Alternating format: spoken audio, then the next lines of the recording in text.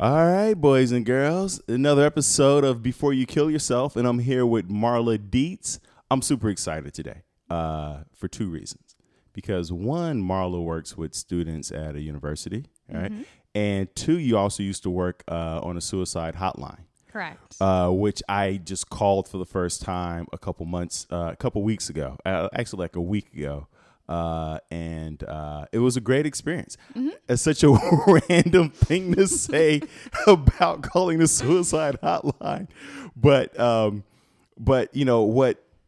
Why I'm fascinated by it is because I called them when I wasn't even, I didn't have the suicidal ideation, but I was like, I just want to know what it feels like to call. Mm-hmm. Because a lot of times when people commit suicide, they post the number on social media, and then people are like, you need to call this number if you're feeling. But I'm like, have you ever called? Like, do you even know what the experience is like?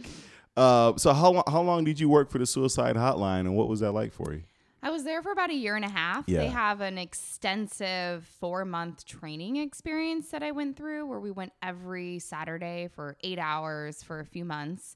And then you jump into the lines after that. Yeah. So it's nice to know also that someone you're talking to, yeah, even if it is their first call talking to someone who's contemplating suicide, they have extensive training. And I loved it. We all had a shift. So it was a volunteer experience. And I volunteered for the Tuesday night shift. I was there from 8:30 p.m. to 12:30 a.m. So I would come home at 1 a.m. and my husband's asleep. And he's like, how was it? I'm like, it was great. And I don't say that to be insensitive, yes, but it's such a powerful experience. And the phone conversations that you have with the men and women and children that call were just fascinating and eye-opening. And it was so great to talk to people and for them to be able to trust you with their story. Right. Because when people are calling the suicide hotline, they're typically, unless it was you last week, they're at the lowest of their lows. Yeah. And they have a little piece of them really wants to hold on, but a huge chunk of them is done. And we had the privilege to talk to them about, what they were going through, the hardships they were going through, and to help them find a little bit of hope to stay on and to get it through that night. We always said, what can we do so that you can get through tonight? And it's a step-by-step process. And for lack of better words, sometimes buying time until the person was ready to find help. So sometimes we'd have these really great calls where the caller wanted help and they wanted services, and we were able to utilize our resources to give them referrals for counseling that they could find, which is great. It's true because so many people are just trying to buy time, mm-hmm. and they're low, but they are holding on to like a string or something, and they're hoping that this phone call makes the difference. Right. And from the sound of your voice, it clearly made the difference. And I'm sure you felt very empowered and like you were making a difference and really saving people's lives. Mm-hmm. And so what are those steps? What I remember when I made the phone call, the first thing he asked me was, where are you on a scale of 1 to 5? Yep. Mm-hmm. With 5 being like, we need to send in the troops right now and save you. So what are those steps that they trained you like in terms of walking somebody, Right. First, it was finding the risk level. So the 1 to 5 question was a question we had to ask every single person we talked to, because if someone was a 5, that this is, that person's in a really, really rough place during that moment, and you need to do everything in your power to try and help them, whether it's to find help for them or if they can be, kind of talked down. Another thing to think of is sometimes people would say 5, but then they'd have no really intent. There was the desire to die, but they didn't have a way that they could kill themselves. So it was a 5, but maybe not really a 5. So some other questions we'd ask are like desire and intent, if there's history of substance abuse, if they had taken any substances that day, If they are survived by someone else who died by suicide, because that's a risk factor that really elevates your own risk if you do have a loved one that died by suicide. If they themselves had attempted suicide in the past, we always would ask if they have a support system. Mm-hmm. So who do they have in their lives? Did they talk to someone else earlier that day? Is there a therapist? Because what we would learn is if there was a support system in that person's life, we were able to kind of help them find a way to go back to their support system. Or callers that were in therapy, typically with their therapist, they had a kind of a plan of what they could do when they were feeling suicidal. Yes. And we would help get them back on track. So they were going through the steps that they're supposed to be doing. And calling the suicide line was typically one of those steps. It's fascinating because when you are in that place of despair, the low of lows, as I like to call it, you forget. You forget really all do. the tools that you have. You forget the friends that you have. You forget the resources, the strategies, the plans that you've had. There's a reason why you practice like the fire drill at school. Right. Because, I remember reading an article one time and they were like, a lot of people, when they're in an emergency situation, they'll dial 911, but won't hit call. Oh. Because they're so flustered, like you're so emotional. And I once dialed 991. There was a car driving in front of me on Admiralty in the marina, and like it was a really bad experience. There was like a woman trying to jump out of the car, and I didn't know what was going on. There was some sort of a domestic dispute. I just worked out that morning. It was like 7 a.m. and I'm on the phone like, why isn't it working? And it was a busy signal, and then I realized I was so anxious. I wasn't thinking. And that's what happens, right? Yeah. It's like we get excited or we get anxious and then we completely forget. And that's why it's so important to reach out and make the phone call, because you go, oh yeah, I've stated this before in the podcast episodes that one of the things I do, I keep a list of things that I want to do before I kill myself, which is kind of the impetus for the podcast, because I realized I was forgetting. Right. Like, hold up, wait, I want to do that. I want to write that book. I want to go visit that country. And it's like you need that reminder right there. Right. What were the things that you learned? There were things that you learned during the training, but then what were things that you learned through the experience of it? Right. So I'm a licensed therapist, right. And I went through school and I went through extensive training to become licensed. And one of the things I learned early on in my education when working with suicide is you make a suicide contract. The client makes a contract that tells their therapist they're not going to kill themselves. Well, I learned at the suicide hotline, and I now truly believe in that, is that a contract is silly.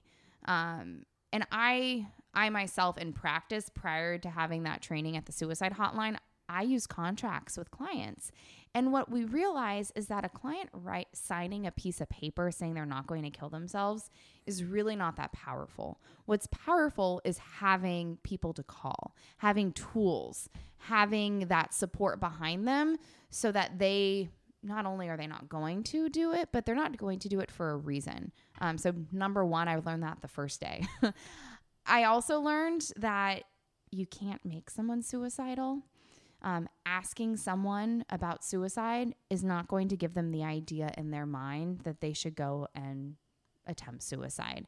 And I think that's a stigma these days where, parents or teachers or friends, they're afraid to use that S word, that it's going to, bring up all of these ideas, but it really doesn't. If anything, it opens someone up from what they're holding on inside of them. To have that conversation, to be vulnerable, to share. Right. Because that's all most of us want to do is share and connect and express ourselves. And we're afraid of being, like you said, shamed or embarrassed by it. Yeah. So, it kind of goes to that idea of like nowadays, are there more people struggling with mental illness, and are there more suicide deaths because there's a problem in our society? Or is it just, are we more aware of it? I think part of it is, yes, things have gotten worse. Part of that is just because of, modern day, there's more issues and there's, more traumas that people experience. However, I think we talk about it more and people are open to discuss mental illness and suicide. And so they learn that more people in their lives are experiencing this on the inside. They just haven't told anyone. So definitely learn that it's something to talk about. Yes. And I have asked family members, I've asked friends, I'm like that person that says, okay, now I need to ask, are you thinking about suicide? And people appreciate it. I've never had someone offended for me asking that because they know that it's a serious question. It's a serious issue. And I think they appreciate it because if they were feeling that way, it's easier to say, yes, I'm feeling suicidal when someone asks you than to just walk up to someone and say it. Absolutely. Because kind of opening that door. Because we're trained culturally to say, I'm great, I'm fine, right. I'm okay, I'm good. Nobody's ever like, I'm melancholy, I'm sad, like right. Absolutely. And I think a lot of people are walking around looking for permission to express themselves. Right. And I think some people do want to ask, right? But then they don't know what the next step is, right? Like suicide hotline, that's the next step. Because even if you're not trained and you don't know what to say next, yes, that's why I believe everyone should have the suicide hotline on their fingertips. And what's great actually is if you put in a Google search and anywhere in your Google search has like the word suicide, the first article that pops up, or not article, but the first thing that pops up is the suicide hotline. So even if you put in like suicide trainings, it'll be suicide hotline. And it's great that Google has found a way to do that because it's so easy to find that number, even if you don't have it. It's 1-800-SUICIDE. I mean, it's also easy to remember. So there's a number of numbers out there, but one of them is 1-800-SUICIDE.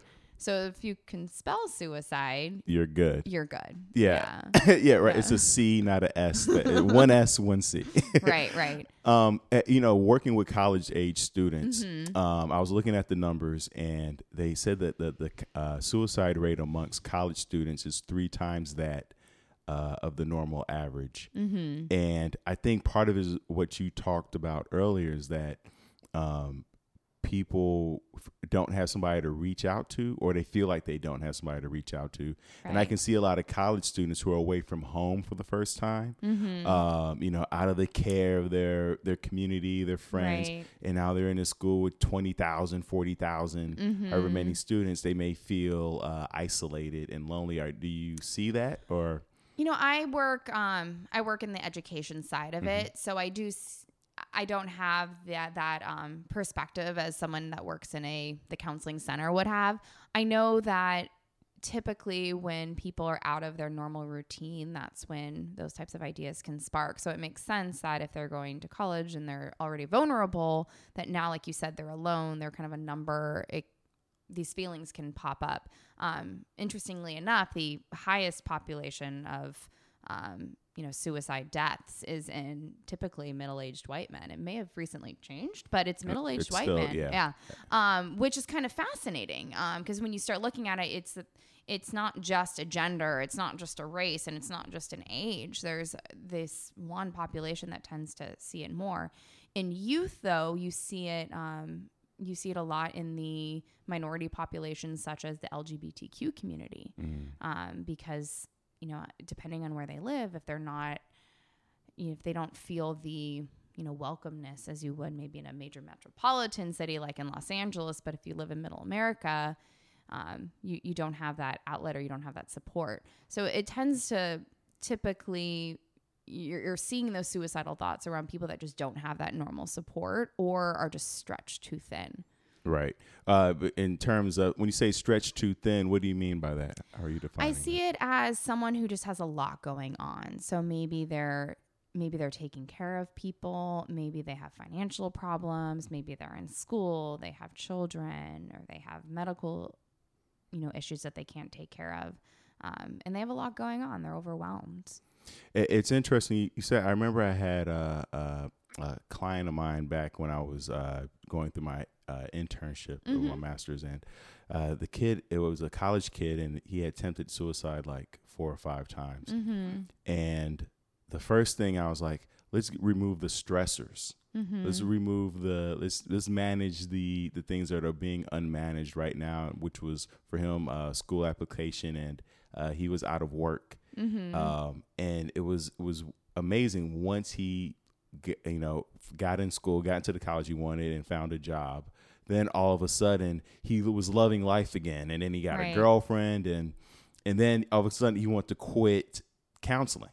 And I remember telling him in the first session, right? In the first session, I said, listen, you're going to start to feel better because you're talking to someone, and we're going to start to remove some stressors. But that doesn't mean you are better. All right. Can you speak more to that? Because I can see your face just light up. I mean, that's so common. You have people who go to counseling, and I'm not a psychiatrist, so I don't have that much information on medications, of course, but even individuals who are medicated for mental illness, the moment they start to feel better, they're like, oh, I don't need my meds anymore. But typically, if you're medicated for a mental illness, there's some sort of chemical imbalance that needs to be corrected. And so you're going to feel better. That means that you and your psychiatrist and your whole team got it right, and you're doing great.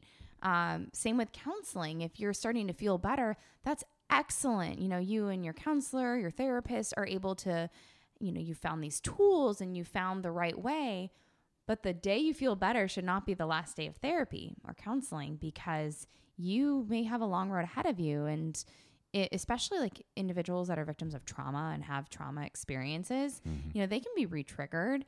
And if you stay in counseling, then great, because you have that to fall back on. I understand that people don't need to be in therapy their entire lives by any means. But it's not something to leave the day that you start to feel better. And I would see that a lot working with young people, working with school age children. Cause I worked, in the K-12 school system for a few years, and, the moment someone starts to feel better, like, oh, I'm okay. I'm good. Everything's great. Thank you so much, Marla. Like, I'm feeling great. And I'm happy that they feel that way. Yes. However, especially when you're a teenager, their girlfriend can break up with them the next day, or their boyfriend can break up with them the next day, and they're a wreck. Off the rails. Yeah. So I think there's you want to maintain.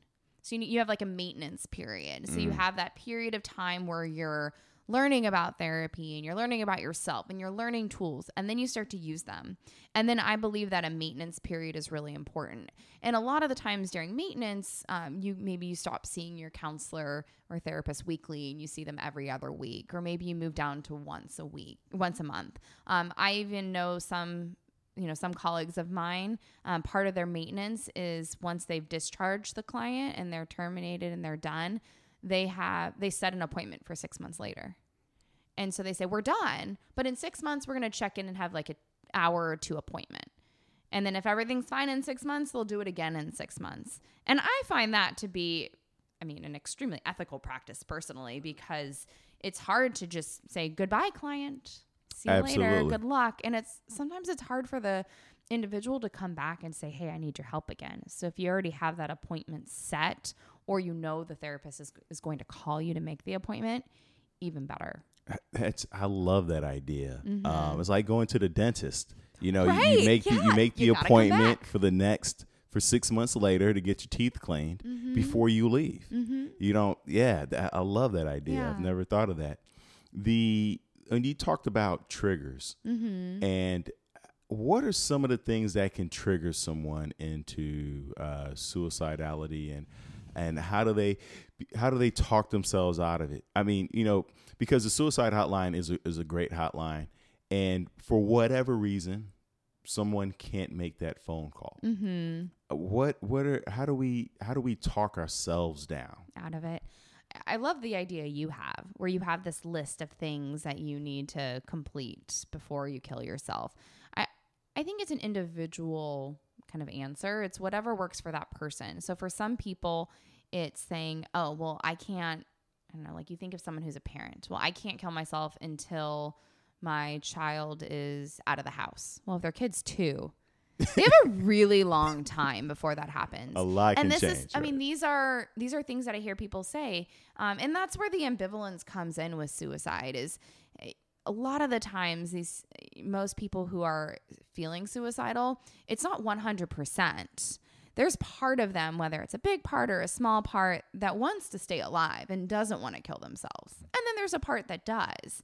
And it's, what's important is finding that part that doesn't and finding what works for that part. So whether it's a list of things to do before you die, or a person that you can't die beforehand. For some people, it's just having an activity to do. So going for a run. For some people, it's watching TV, going to sleep. It's something to distract you or get skills. Right. Absolutely. Mm-hmm. Well, working on the suicide hotline, what were some of the do's and don'ts? There were, because, I think for some of the listeners out there who may have a friend who's suicidal and is like, what are the things that I say to them? What were some of the things that they were like, definitely don't do this when you're talking to them, but definitely want you to do more of that? Well, I think in general, it's important to never tell someone you understand. I think that's kind of like a faux pas that we all use. Like, if you started telling me your, a very terrible experience you went through, and I said, "Oh, I understand." Well, I don't understand. I don't know, because I haven't been there. And I think that's important to remember when someone's sharing anything about their emotions, because you don't. You can empathize with them, but you don't know what they're going through, especially if you yourself haven't been suicidal. You really don't understand. Right. I think it's important to validate. So that's something that, they would teach us, is always validate what the individual is saying. So if you have a friend or a colleague or loved one who is feeling suicidal, you want to tell them that you heard that. Don't ignore it. Don't walk away. It doesn't need to be your burden. Right. And that's why we have these hotlines out there, or you can Google a counseling center for your friend. If someone is extremely suicidal and actively suicidal, you can call the psychiatric mobile response team or call 911, and they can take the individual to a hospital. So it doesn't need to be completely your burden, but in that moment, if a person chooses to tell you this information, you do what you can. And sometimes all that is making a phone call.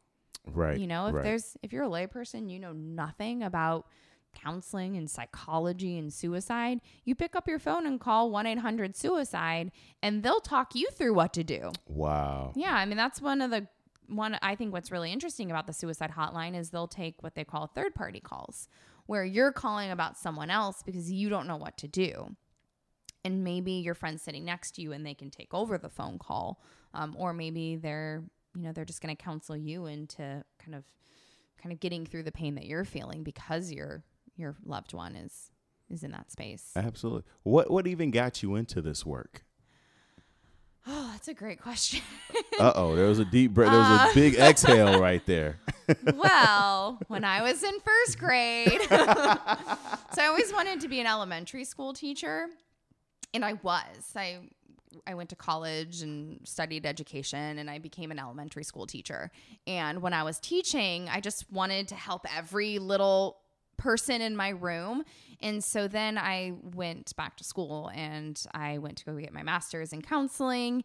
And originally I thought I would be a school counselor. And then I found out I could be a licensed level clinician without getting my PhD.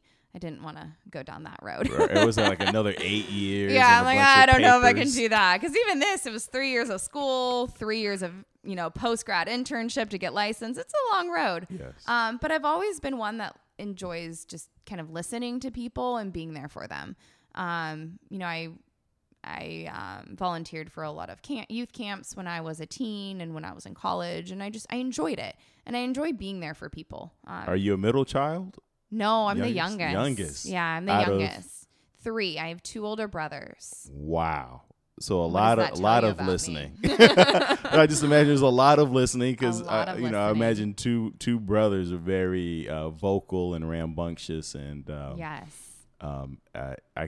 It could go one of two ways, where they're very overpowering, where you're just kind of like in the background, or you were the boss of them. I don't know if I was ever the boss. But yeah, no, the youngest of 3 and 2 brothers and a Yeah.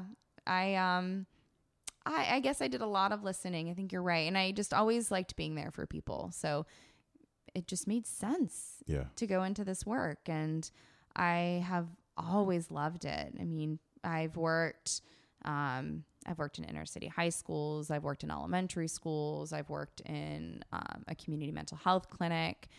I've worked with clients as young as 3, as old as 70, couples, families, individuals, everything in between. And I've always enjoyed it. I've always loved it. Is there a question you're trying to answer, a challenge, like I feel like it's that, like you enjoy, I hear you saying you enjoy listening, but is there something like, what was your was it district thesis?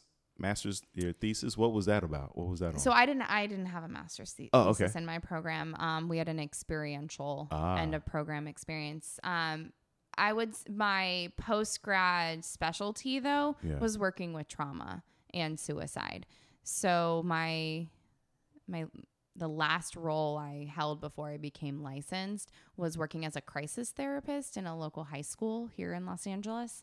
And I was we call it like the psychiatric emergency room in a way, where students would be referred to us when there's some sort of a crisis going on that wasn't appropriate for the school counselor, like that academic counselor that you see to like schedule classes. Right. Not because they're not capable by any means, but because the time, they have so many things on their plate. So the school brought in a licensed therapist or a pre-licensed therapist to provide that crisis treatment.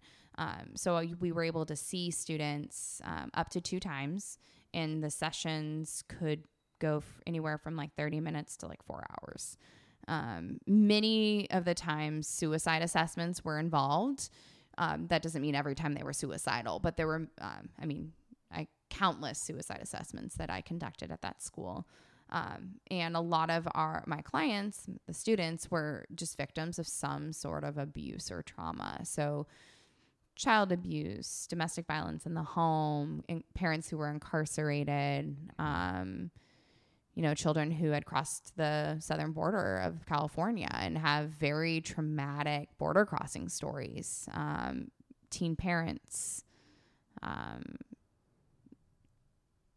you name it. And so I would call that that kind of like training. That was my specialty. That's where I enjoyed focusing those kind of like very important training years of my counseling career, because during that time you meet with a licensed supervisor weekly and you're able to process all of your cases with them because you're working under their license. You're not licensed yet. And that was probably that was the best education I ever received. I mean, I really enjoyed my classroom education, but there's something about being in the field. Absolutely. It's like it's like a nurse or doctor who's working like in Pakistan with the troops, like because of the high volume and the intensity of it. And, in a 40-hour work week, so school's in session 8 to 3, that's 7 hours. I would say I was on a slow day in sessions for 5 of the 7 hours of the school day.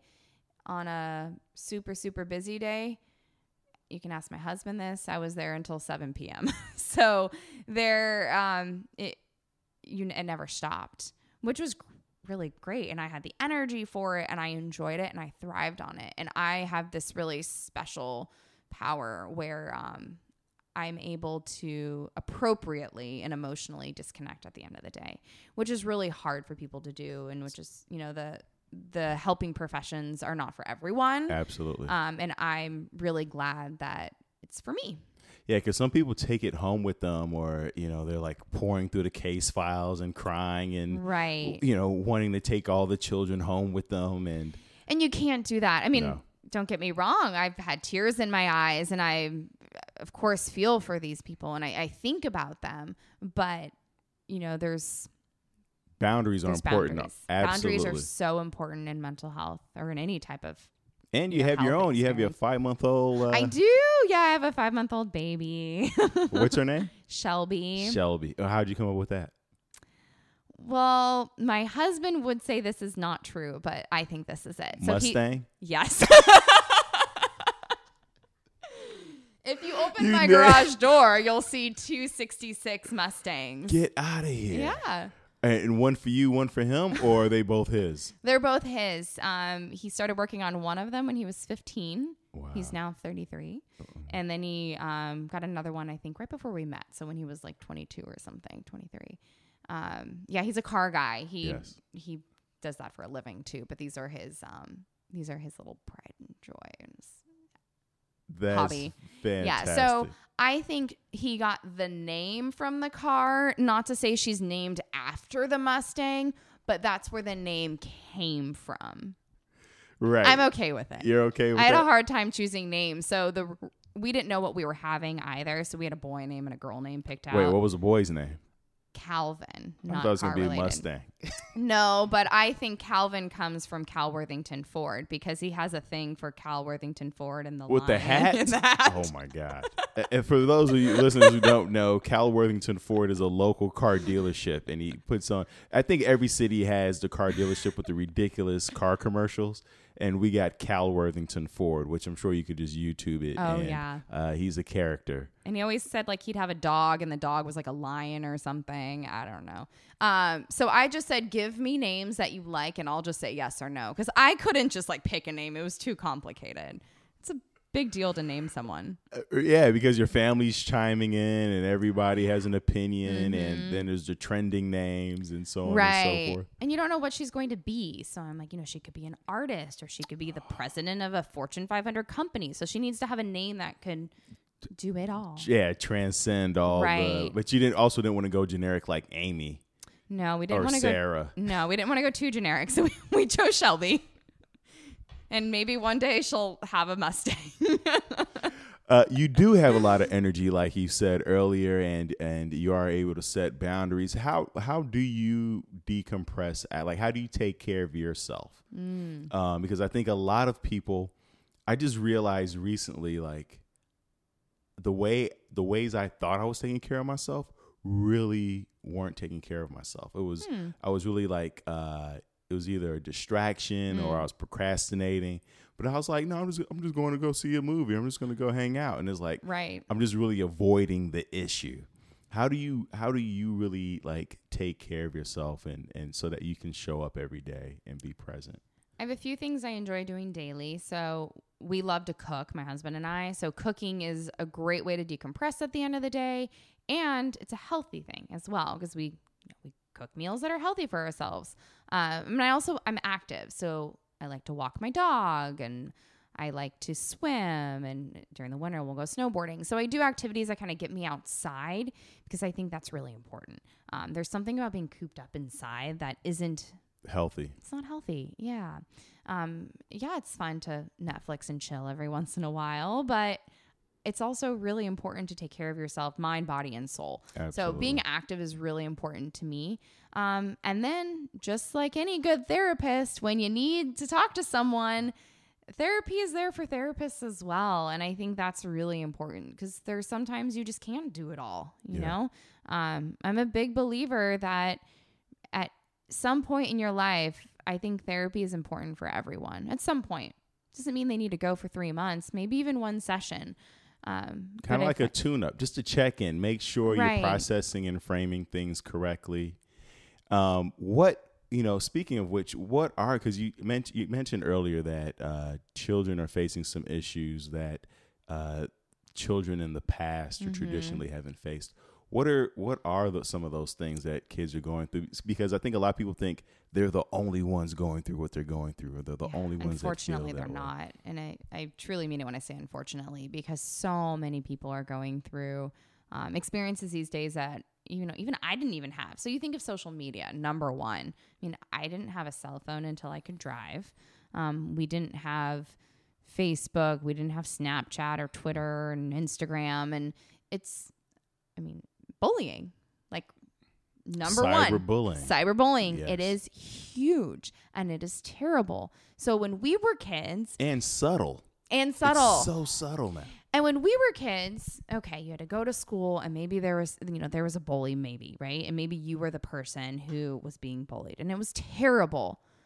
But you got to go home at the end of the day and you got to be away from that person. Yes. And you didn't have to see them again until you went back to school the next day. So when Friday came along, you got a whole weekend away from them. Summer, winter break, spring break, you get where I'm going, because now you can't get away from the bully. Right.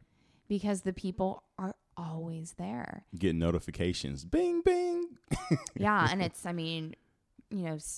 children are bullied in all different ways through, texting and phone calls and posts to social media. And I think that's a huge part of it. And then let's just look at like the climate of the world, and we are, the information is so easy to get now. So even if someone isn't like directly affected by a world event, they're learning about that world event, and they're learning about it really quickly. When we were kids, I had no idea what was going on in China or Japan, or nobody was talking about the president really. Like you didn't know how crazy the presidents were back in the day. Right. And now, like you said, it's now everybody's talking about it. You go to church. I go to church and I'm like, they're talking about. And here's the thing. It's not like all of this just started happening. It's always been there. Just like mental illness. It's been there. Yeah, things can get worse and things can get better.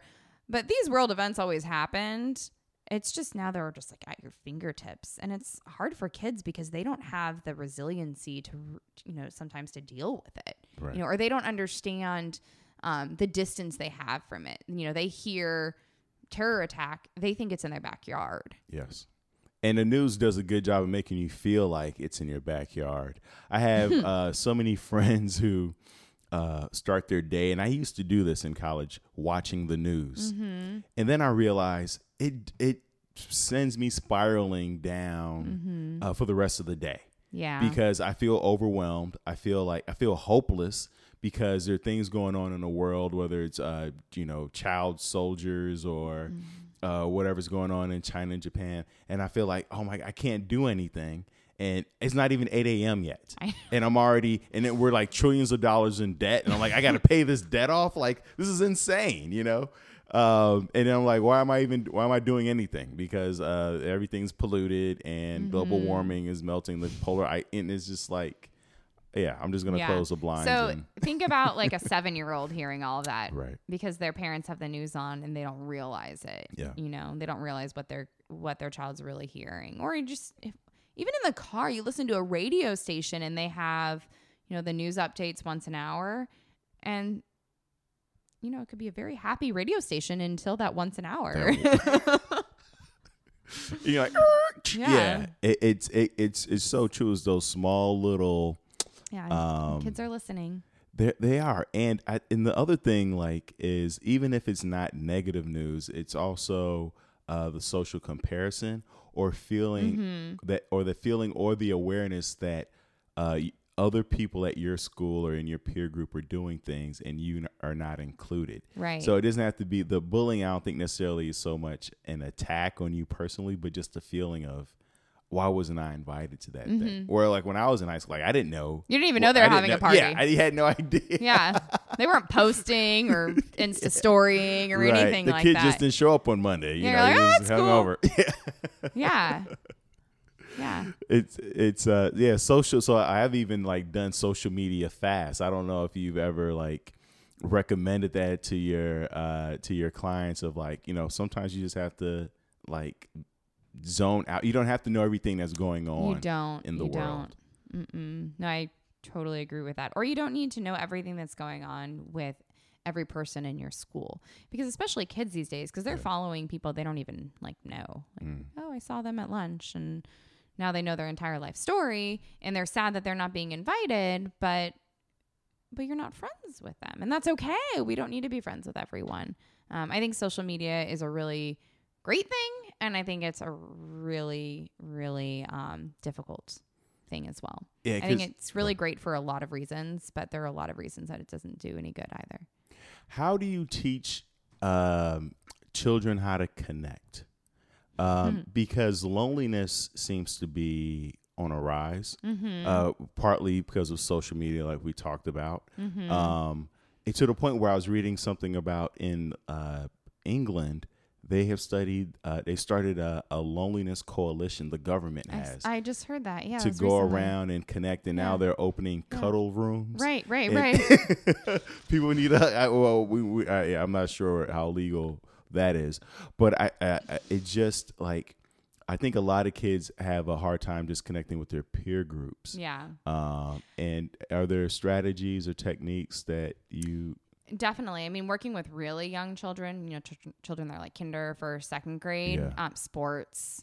I mean, that's number one recommendation to a parent is get your child involved in sports, because not only are you socializing them, but you can also experiment and find something that a child is really good at. That's then going to improve their self-concept and, increase their self-esteem, which is huge and important.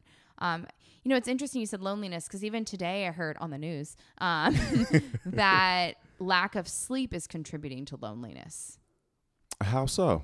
I was in between errands, so I heard it very briefly. But they were saying that people who don't sleep, substantial, so I think adults were supposed to sleep like 7 to 8 hours a night or something, that they're more prone to feeling lonely. And maybe I'm thinking, this is my own thought, if you're up late at night and you're not with anyone, well, yeah, you're probably going to be alone. So are they tied together, or is it a cause and effect thing? I'm not sure. But for kids, you see that, kids that stay up late at night and they're playing games and they're on their social media, they're watching movies. Even if you're connecting digitally, I know you can play video games like live. I don't exactly know how absolutely. that works. Yeah. It's not face to face. And we are humans, and there's something about human interaction that helps us thrive. The oxytocin, the dopamine, that we need to be touched. Yes, we need to be touched. Yeah. We need to feel. We need to have that face-to-face physical interaction with people. I mean, there's a reason that, we hug and cuddle our babies and nurse our babies, and just because you get older doesn't mean you don't need a hug.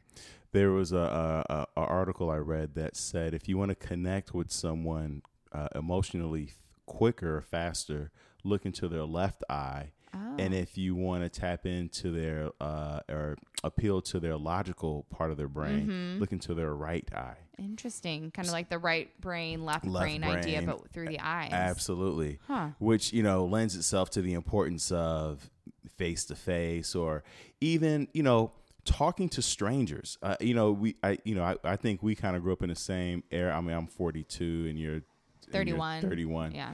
But I still think that we kind of grew up where it was like stranger danger. Don't talk to strangers. And I think that a lot of adults are weirded out by talking to strangers. But even it doesn't have to be. I'm just now realizing, like, you don't necessarily have to reach out to someone close to you that you know.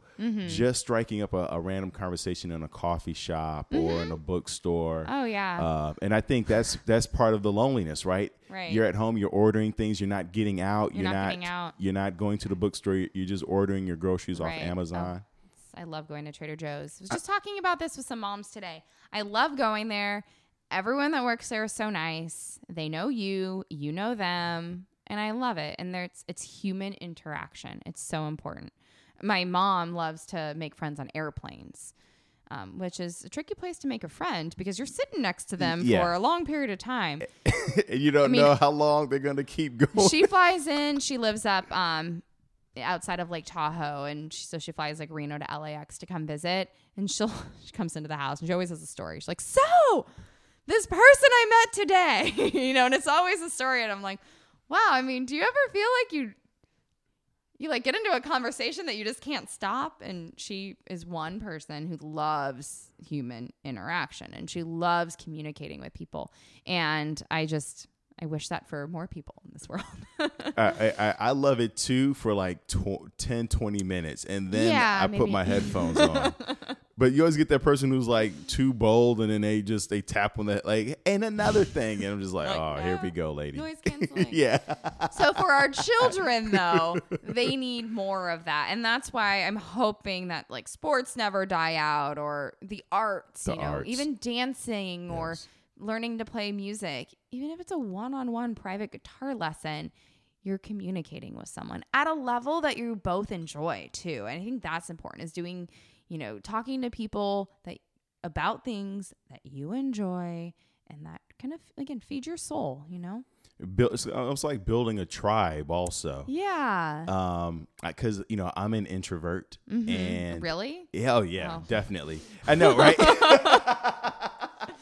And so what's interesting is, because I think when you don't have an understanding of yourself, you can mislabel yourself, right? And I think a lot of kids do that. And I definitely did that because being an introvert, I thought I was shy or something was weird, and then other kids thought I was stuck up because I wasn't socializing. Oh, because you weren't talking to them. Yes. Yeah, like, oh, so right. So they had a idea of me, but it was they had no idea. And when I say introvert, I realize and I think a lot of people are introverts who don't know it, but we do better with one-on-one interactions, which is why I can do this podcast, right? Which is why I can do counseling or even stand-up, because even though stand-up, I'm talking in front of a million people, in my head, I'm just having a conversation with one person. Right. Yeah. Right. Yeah. And I think a lot of kids don't realize that they're have a more introverted personality, and then they're being thrust into these kind of because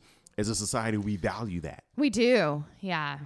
How would you label yourself, or are you? I would say I'm more of an extrovert than an introvert. I prefer more intimate settings, but I do well in groups also. I do better in smaller groups. Yeah, because I feel like I can connect with, basically the definition for you guys out there listening, the definition of an introvert versus extrovert is an introvert gets more of their energy from being alone or by themselves, and an extrovert gets more of their energy from being around other people, which made sense because when I think about my best friend in college, he was always wanting to go out on the weekends, and he would come kidnap me. Yeah, and pull me out of bed. You. He needed me. Yeah. And I was always resistant, but I'd be like, all right. Because I just felt like I should be socializing. Why do I not like to socialize? Right. I thought something was wrong with me. Well, and I don't like to live in a all or nothing type of an idea. Absolutely. I think that's a very dangerous. It's a very dangerous, slippery slope. Yes. And I think I do very well around other people, and I really enjoy it. But I also do, just like anyone, sometimes you like your nights alone. But I think if I had to choose one, I would choose feeding from the energy of other people. Right. How long have you and your husband been married? We just celebrated our 4th wedding anniversary. Wow. June 21st. Congratulations. Thank you. We've been together almost 9 years. And how'd you guys meet? Match.com. Get out of here. Yeah. A dating website? A dating website in 2009. Yeah. I had just graduated college. Yep. I was 22. Yep. He had just turned 25. And why a 22 and 25-year-old in 2009 were on Match.com, I do not know. Because that was not a thing then. It wasn't. You're right. Thing then. No. I mean, we're guys not sure when his trendsetters. parents even found out that we had met online. I didn't care. I was like, yeah, we met online. Told everyone. Yeah, we were trendsetters, I guess. One of my good friends is a pastor. Yes. And she met her husband on Match.com. So then I thought it was okay. Because I'm like, oh, she's a pastor. She's a minister. I can do it too. So we met online. We were each other's first date. Isn't that wild? And you just never looked back. I talked to other people. Yeah, but that was the first. Now, did you just know from the first time, or was there let's see? I mean, it's dating. It takes some time. I'm not a girl I went to high school with had a very incredible online dating story where they knew the first night and they were engaged and married very quickly, and happily married with children today. Wow. And don't take this the wrong way, Louie. It takes time to get to know someone, especially when you met them on the internet. And we had a hiatus at one point, but all good relationships need that to really find yourself. And then when we were back, we're like, we're doing this, and we have a great relationship. And I think part of it is because we communicate really well. Speaking of children needing to get out, they need to know how to communicate with people because it's very important. How now? So when you say know how to communicate, is that something that you both just naturally had, and or is that something that you're like, we need to go to couples therapy before we even get married? No, we were just, we've always had a really great relationship. We've always been able to kind of tell each other how it is, but in a respectful manner. We're there for each other. We support each other's endeavors and dreams. And, you know, I was in grad school and we met, and I went through this whole licensing process, which takes a long time. And he has, you know, he has all of his projects that he works on, such as the Mustangs, and we support each other and we support each other's passions. And we are really great parents together, and we tag team that pretty well, I would say. And it just works. I could feel it too, you know, because, you know, and this is my first time meeting you. Yes. But the energy I was like, oh, this is going to be amazing, you know, because you could just, you know, some couples you meet them, you go, oh, you guys aren't going to make it.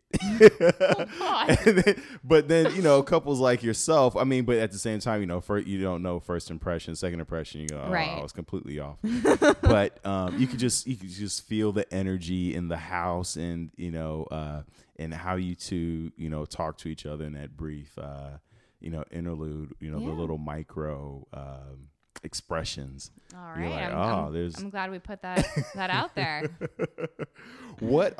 So I think like everybody knows how to handle when things are good, right? Or they think they do, right? What are some of the things, like when you guys do have conflict or discourse or disagreements, what are some of the practical or things that you guys do to kind of work your way through that? I think we're both good at acknowledging when we're wrong. I don't think not everyone has that skill, so that in itself is a really good tool that we use. Do you just say I was wrong? Or is it? Yeah. Okay. Maybe different words. But yeah, we can acknowledge when we're wrong. We know that the end goal is to not fight. Like, we don't need to fight. We don't need to get in an argument. It's not, typically, if we're disagreeing about something, it's not that important. So we try to get past it, you know, and we remember that there are other things that, I don't know, there's more important things that we do agree on, or we have this great relationship. We have these great experiences. So why are we arguing about, like, I don't know, I'm trying to even think. We don't fight. We talk about this every once in a while, that like we don't fight. It's very interesting. I'm hoping that happens for more couples out there. I know, it's like, oh. Now, because who gets a night off this week? Because now we have Shelby. You know, before it was definitely we didn't fight. We still don't fight, but now the biggest problem is if one of us wants to work out and one of us wants to work in the garage, he's the one in the garage. Yeah. It's like, who gets that night? Because you can't just like leave Shelby. No. Or you end up buying a Peloton bike and doing the little workout at home, and that's not the same. That's not me though. You need that. What kind of workout do you do? Swim. You swim. Yeah, so I definitely can't do that. Yeah, where do you at the LA Fitness? No, at the university here at LMU, they have there's like Masters Swim, which is like swim practice for adults. Yeah. So it's great because it's people, like some people that swim there are like, were collegiate swimmers and they're really good. And then some people like just learned how to swim and they're 60. And then I'm in the middle. And so like you're learning then because you're watching them. Are you? Oh no, we have like we have like they give you a workout. Gotcha. Were you ever a swimmer? No. Okay. So when you go to like, not a lot of black male swimmers from Chicago. You know, you never know. You never know. And I've tried. I've taken it in high school. I've dated female lifeguards. Full on like swim practice. So at like swim practice, they give you a set. So like, all right, go and do 5, go do like 5 200-yard freestyles on on like the 3 minute and 50-second interval. And like, it's intense. You're swimming the whole, it's not like, I'm not learning how to swim. Gotcha. I'm doing it as a And workout. and I'm sure that's important for you too, because you spend a lot of your day telling people what to do and talking to people, and now you have somebody telling you what to do. Yeah, so I would nice. imagine that kind of like your brain goes, all right, I can relax now. I'm just going to do what the guy tells me to do, or the woman, and and I can just zone out for the next hour. And the reason why I asked if you're asking them questions about like not so much how to swim, but maybe how to improve your technique on swimming.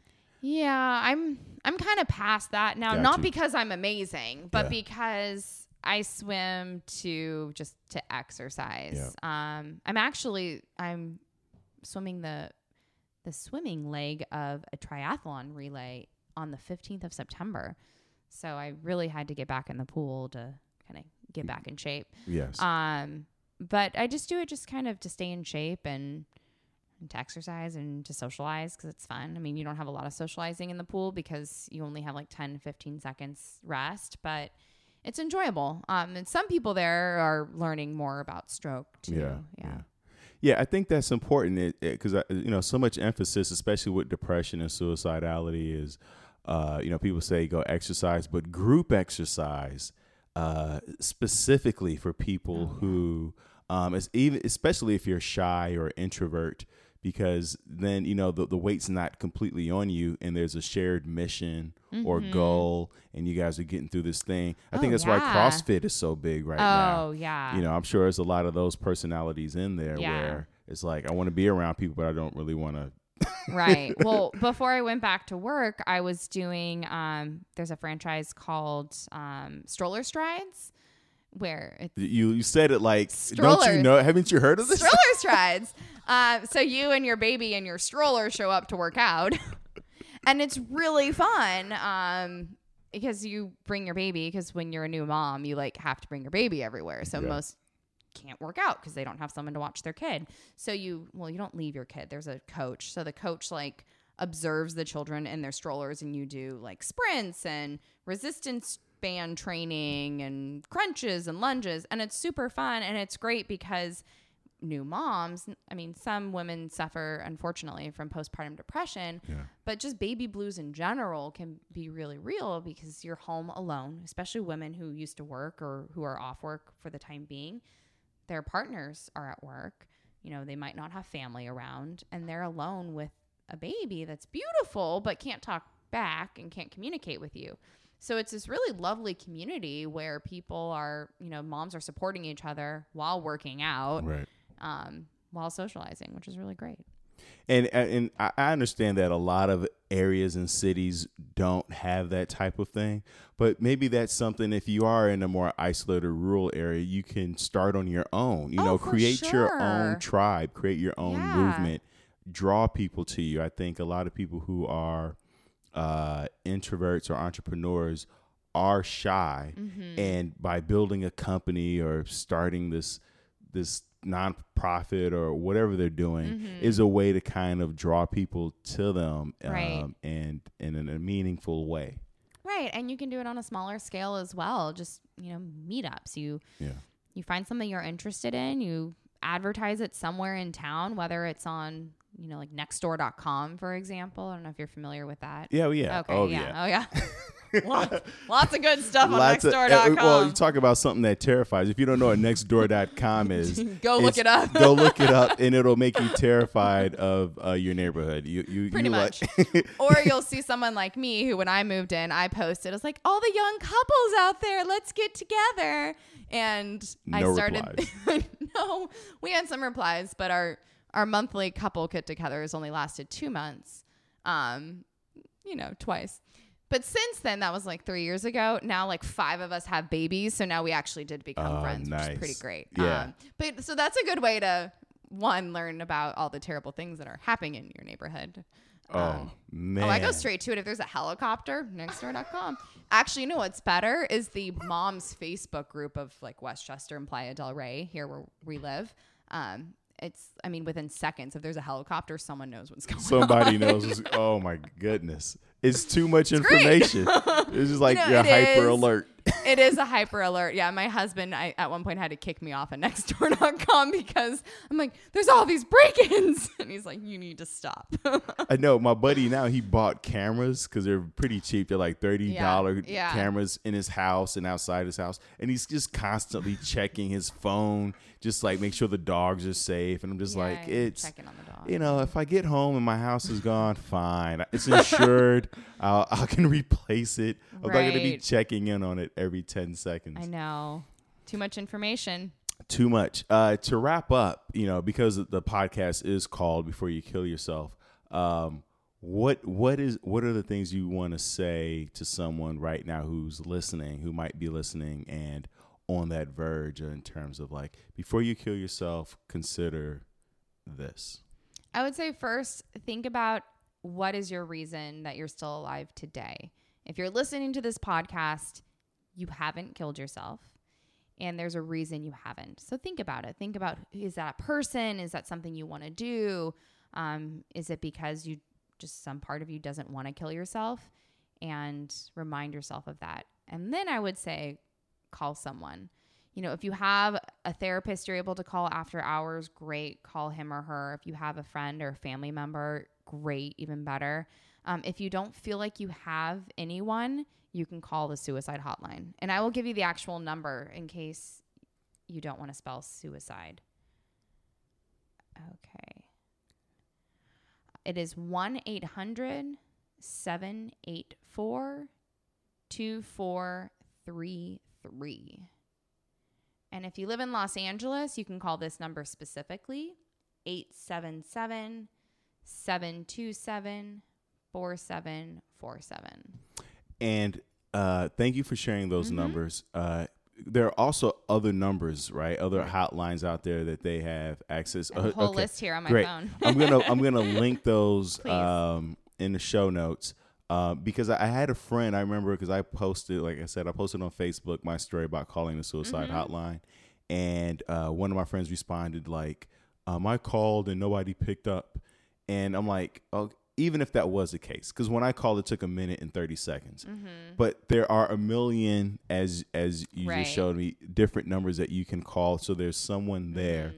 And there was a story of this guy who thought he was calling the hotline, and he talked to this person for 3 hours. And it turned out that it was just some guy who recognized that that he was in despair and decided to talk to him. And it was like at 1 o'clock in the morning. Oh my gosh. And what a nice person. What an amazing person. So the point is that even if you feel like there's no one who will listen to you or who cares, there's someone out there. Right. And what's great is there are some like specific ones too. So there's a domestic violence hotline. There's a teen line here in Los Angeles where they only operate like 5 hours every evening. But what's nice, it's a teen peer hotline. So teens are calling and talking to teens. Yeah. And if the topic is too deep, they'll transfer you to the suicide hotline. There's the Trevor Project, which is for LGBTQ calls. There's so many wonderful resources out there that unfortunately people just don't know about. There's also Crisis Chat. I think it's called crisischat.org. Do I have that on here? No, I don't. Crisischat.org, and you instant message. Oh. And there's text as well, where you can text a number. Okay. So we'll put all those up. Fantastic. And then now I know with the police, is there 911 is like emergency, and then is there a 411 and 211 for information? Well, I didn't know if there was like maybe kind of a phone number that you can call, but where you're not calling the police because what am I trying to say? What are you trying to get? So like they're like a 411. So it's like maybe not so much an emergency, but you just want to talk. Maybe something as an aside to. There are talk lines. Okay. I'll try and find one of those for you, and I can give you that info. Yeah. All right. Yeah. Thank you so much. Is there anything that you want to plug, post, social media, anything? Fantastic. No, I don't think so. All right. Thank you so much, Marla Dietz, for this. This was really informational. Like I said, I'm going to link all those numbers in the show notes. And thank you for tuning in to Before You Kill Yourself. Thanks.